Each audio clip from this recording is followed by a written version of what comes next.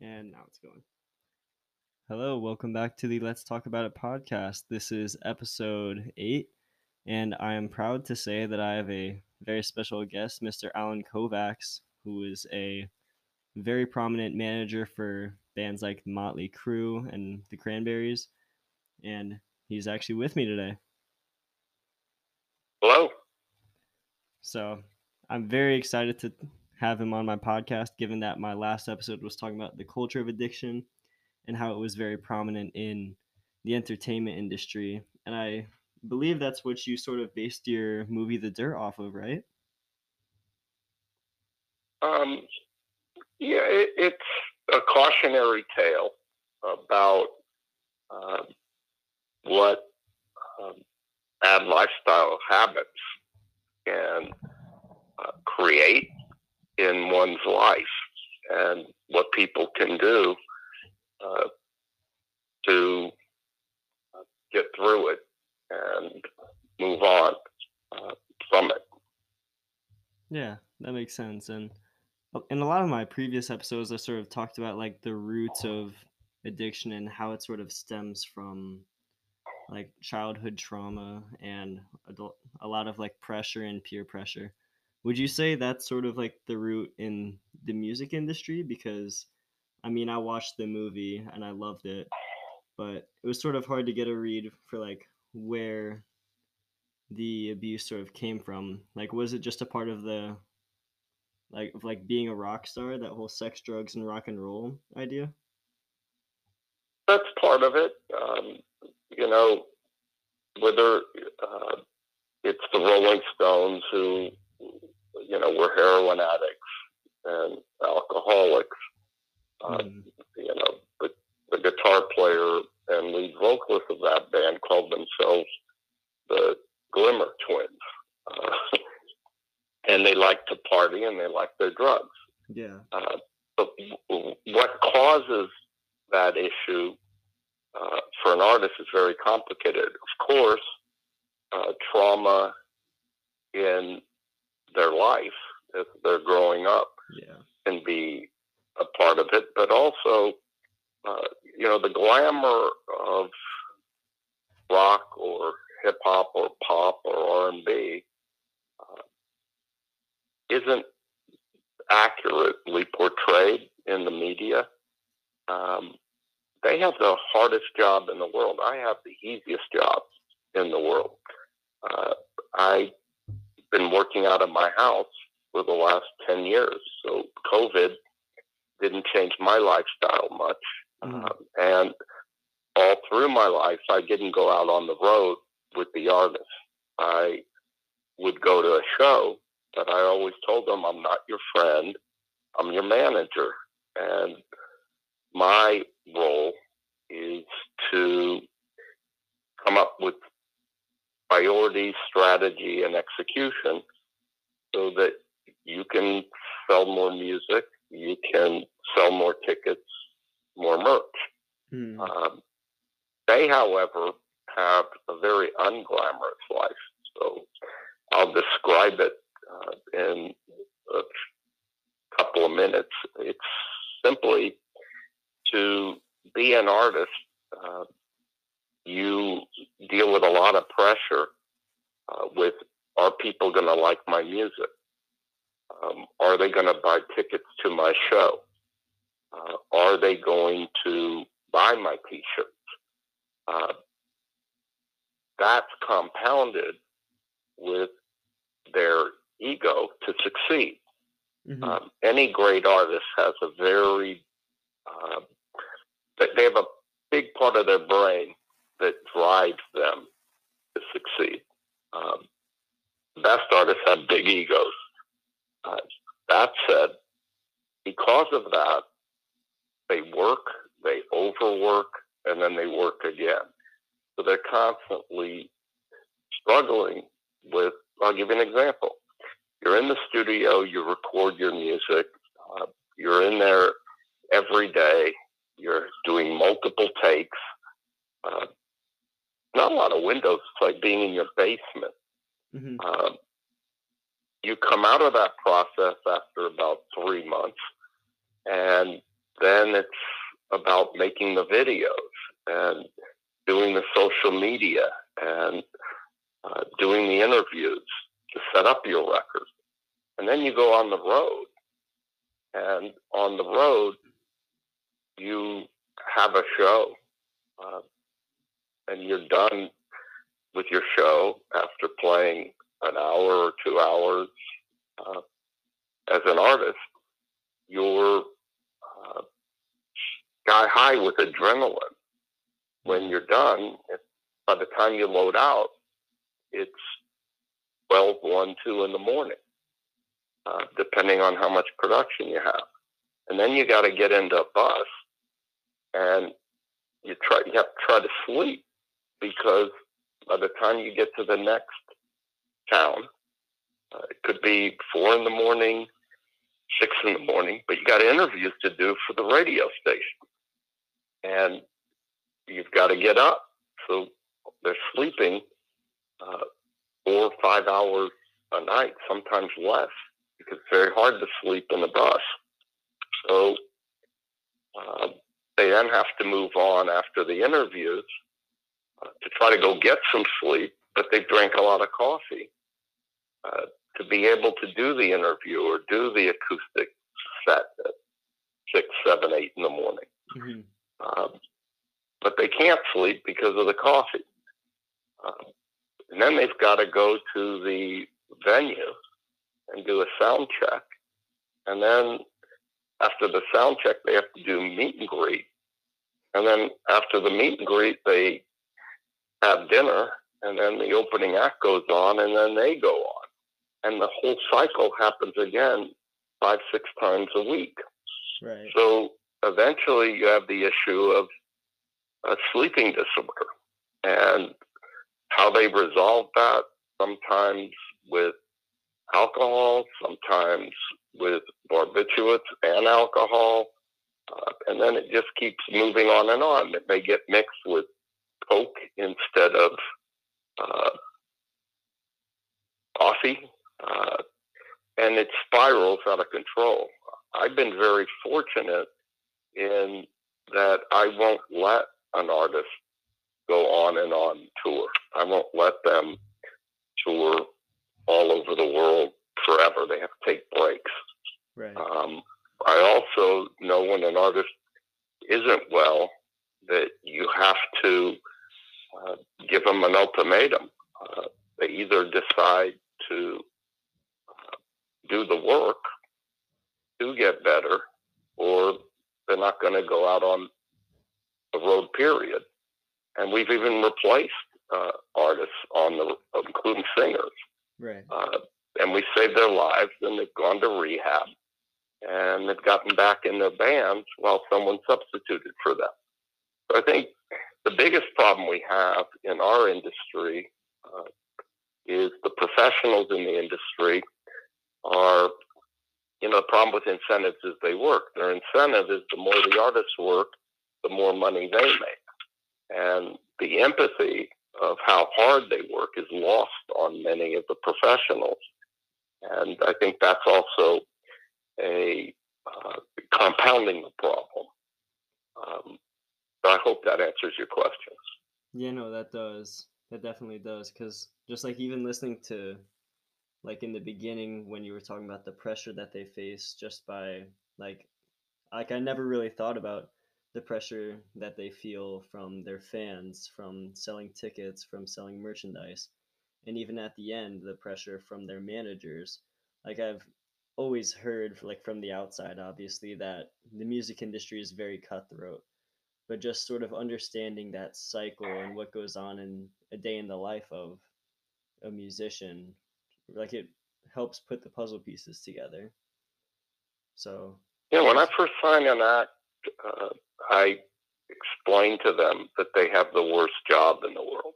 Mm-hmm. That the only job I can possibly think of that could be as bad is to go work in a coal mine.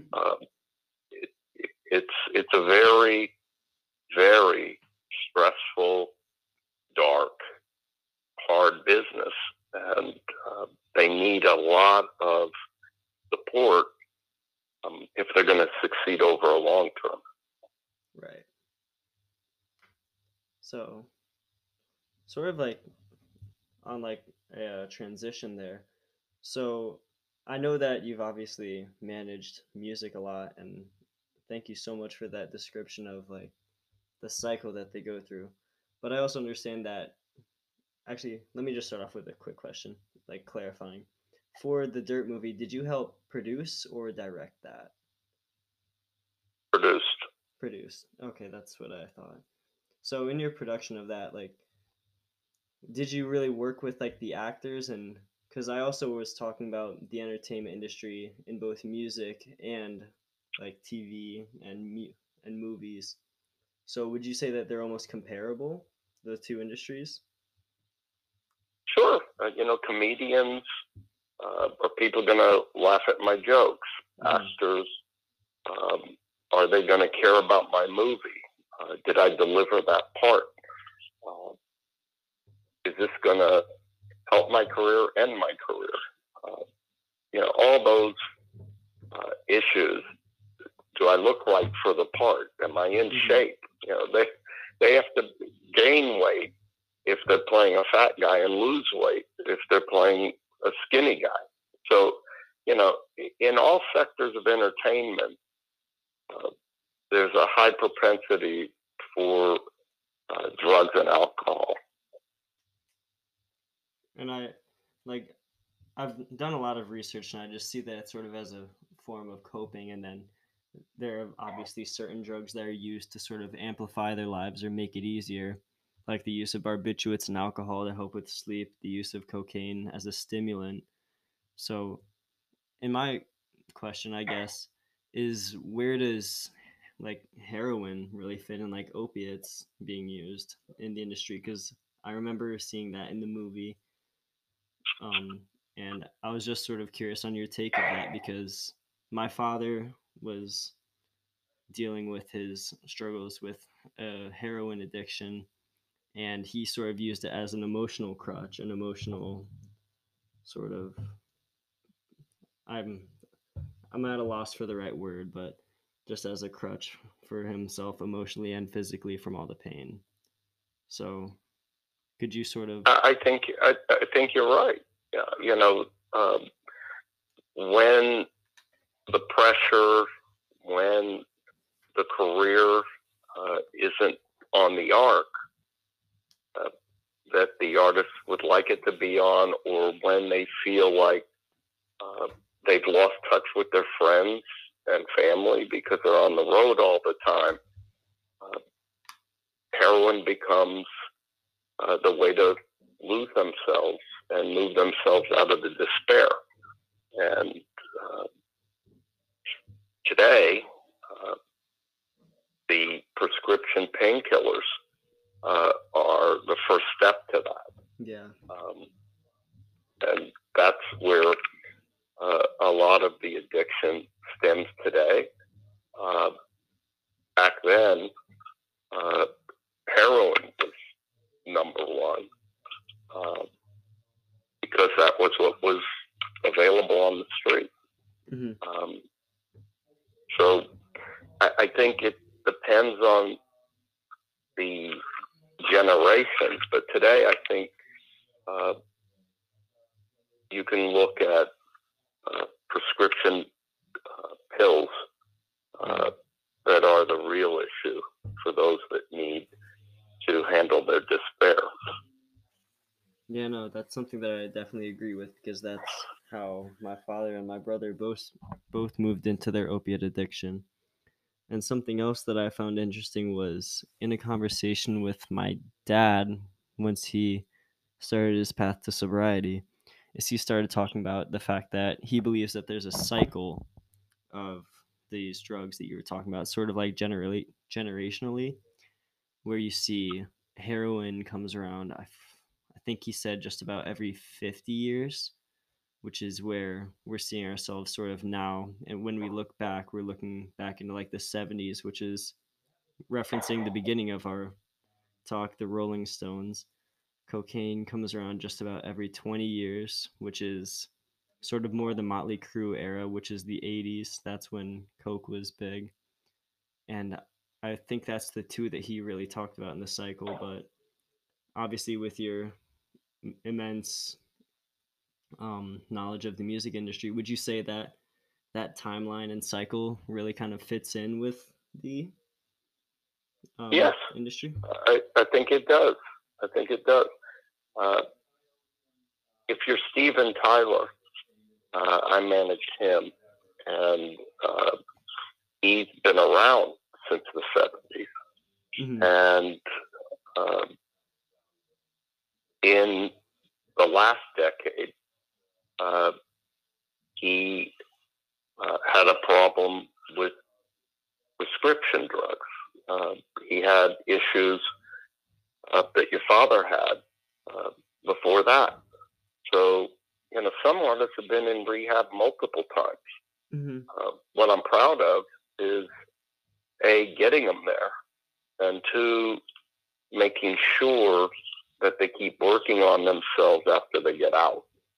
And that's the key. The ones that do the work are the ones that finally kick their addiction. The ones that never resolve their issues on psychological level from their childhood, the ones that aren't willing to change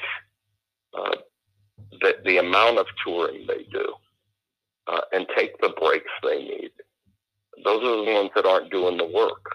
Hmm. So, I've dropped a lot of artists. You mentioned the Cranberries. I dropped the Cranberries because Dolores had some real problems. And I went to see a doctor when we canceled a tour for her insurance with her and her husband. And I made it very clear to her that we're canceling the tour, which upset her very much, but I think it saved her life at that time. And that was in the 90s. Hmm. And she passed away about 4 years ago. I remember doing some research on that, and that was related to alcohol, was it? Well, it was alcohol and drugs. Okay, She drowned in a bathtub in her hotel, that's like tragic. Whitney Houston. So, you know, the main challenge is, do you care about money or do you care about people's lives? And I've been very fortunate to do really, really well because I make choices that are best for the artist and myself. So when an artist isn't going to get better, I drop them, hoping that that sends them a message. The message is pretty clear when I sign them. No artist has ever done better after me. Right. When I drop them, I remind them of that, and I ask them to go do the work. And in her case, she did.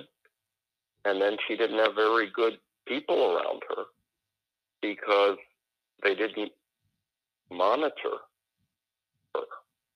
And she relapsed. So to me, I'm, knock on wood, happy that I got Steven Tyler sober, back in his band Aerosmith, and he's healthy. I'm just as happy that I got Ivan from Five Finger Death Punch back in his band and into arenas around the world. His life is much better, and I'm able to keep working with them. And he's been sober for half a decade. I was been sober for a decade. But when I'm not working with them, I can't really help them. So for me, again, the problem with incentives is they work. My incentive has always been, if I do the right thing, I have good karma. If I have good karma, I'll find another act. And I always find other artists. Hmm. and I've never had a year where I didn't have artists in arenas. So uh, for me, I think it's about the clarity and the direction that a manager gives an artist that makes for a good team. It's when you don't tell an artist what they need to hear. You tell them what they want to hear, that you run into the problems uh, that Dolores uh, ended up having again. Right. I'm very blunt and tell an artist what they need to hear. I tell them I'm not their friend, I'm their manager. And if you start the relationship that way, uh, you're not worried about um, how they feel personally. You're worried about if they're taking care of themselves. Um, so that's just my approach. I wish that approach was happening throughout the industry. I know when I was on the board of the uh, Global Recovery Initiative, Hmm. that I got that message across to the board and through the board and the organization to uh, thousands of people. And uh, to me, that's what's important is getting that message out. You know, and that message is something that I haven't really heard much about because in one of my earlier episodes, I had one of my friends who was just seeking sobriety. He was about 4 months sober. And he was on the episode and he was talking about how the best thing you can do for somebody seeking recovery is to be compassionate and to just act like a good friend. Like just be very supportive. And it sounds like you sort of take a similar but different approach through like I understand that you say to these artists that you're not their friend, but it's clear that you are enforcing sort of tough love for the better for them, because ultimately what's better for them is better for you in the industry.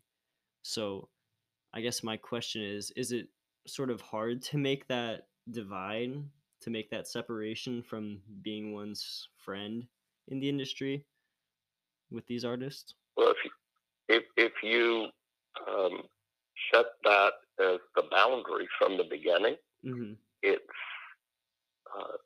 makes you uh, free.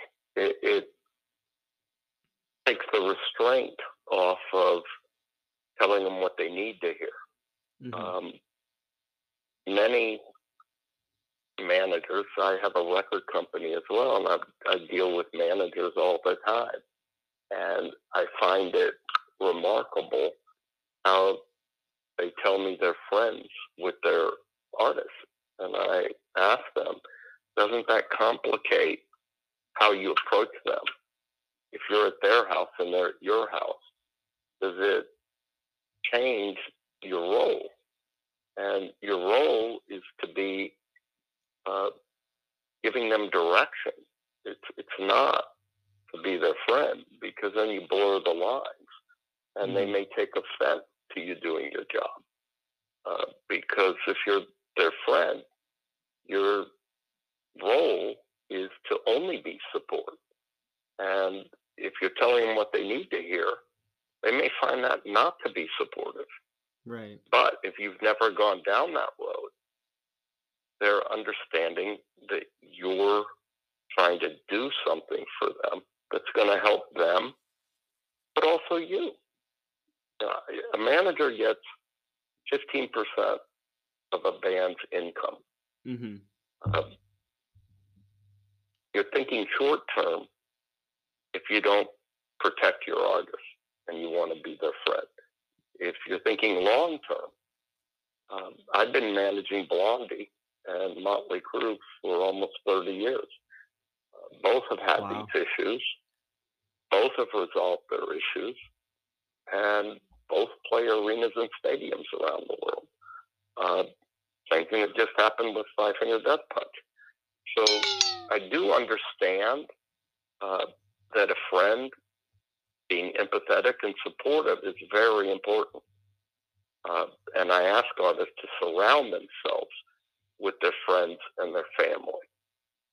But I'm not in that role. My Right. role is to know which facilities work um, who can be on the road to support the work that's been done at the rehab facilities and help them find the therapists that can help them work through and get new kinds of skills to be able to deal with their pain. Right. That makes a lot of sense. Thank you. And just coming from like an outside person, well, I'm not really going to call myself an outside perspective because I've seen the recovery process firsthand and I've been in that role of being a supportive person. And I really do see the draw in it, but also because my dad didn't really go through a traditional recovery route where he has somebody like you who is there for best interest and not as a friend, really. I can see how that would be almost more effective. How there being somebody who tells you what you need to hear rather than what you want to hear. Like, I can sort of just already imagine the effect that somebody like you would have.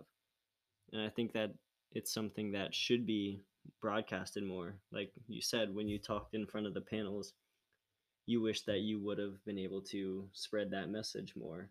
And I think that it's a very good incentive for people to sort of create roles like that. And I've actually sort of talked to somebody like that, where I had somebody on this podcast who was labeled as an accountability. I don't think he goes by the word coach anymore, but I'll just say that for now, where he sort of, Overcoach. yeah. So he just sort of like had clients where if they were seeking recovery, he wouldn't really be like that best friend where he's going to be nothing but supportive, but he's going to hold them accountable for their actions. He's going to tell them, listen, this is what you're doing, and it's either really good or it's messing everything up and you need to stop. Like, that's just what I got from his conversation. And I understand that there is sort of a grace period where he is just becoming friends with the person, but that's just so he can be an effective sort of like effective at his role, which is sort of the way I'm seeing that you come across, where you have been in the industry for so long that you see what is effective and you know what's going to get the artists either like, well, it's going to get the artists to be healthy and all sanctioned again. Yeah, and a lot of it becomes an ultimatum. Yeah. Before I managed Steven Tyler, he told me he was kicked out of his band, told me what his behavior was like and what his issues were. And he goes, so you're going to manage me, right? And I said, no. I'm going on vacation to Mexico for 2 weeks. When I come back, if you're at Betty Ford, I will come visit you with a lawyer, and we'll figure out how to get you back in your band. Right. But right now, you're the identified patient, and unless you resolve that issue, you can't do it. It's not my band. They're managed by someone else. I can manage you and get you back in your band. And even when that didn't work because they just resented him so much, I told him, he called me in Mexico a weekend, told me he was in Betty Ford. I said, great. When I get back, let me call up the Aerosmith guys and get a board of directors meeting. You're on the board. The members are on the board. Your manager's on the board. And they kick you out. And what we'll do is when you're out of rehab, we'll explain to them that you no longer have the issue and that you're going to keep working on yourself. And we'll get you back in your band because they didn't do it in an orderly way. But more importantly, so they don't argue about it, let me see if I can get you on American Idol where you're on TV every day, and it's going to make it very difficult for them to go out on the road Hmm. and replace you. And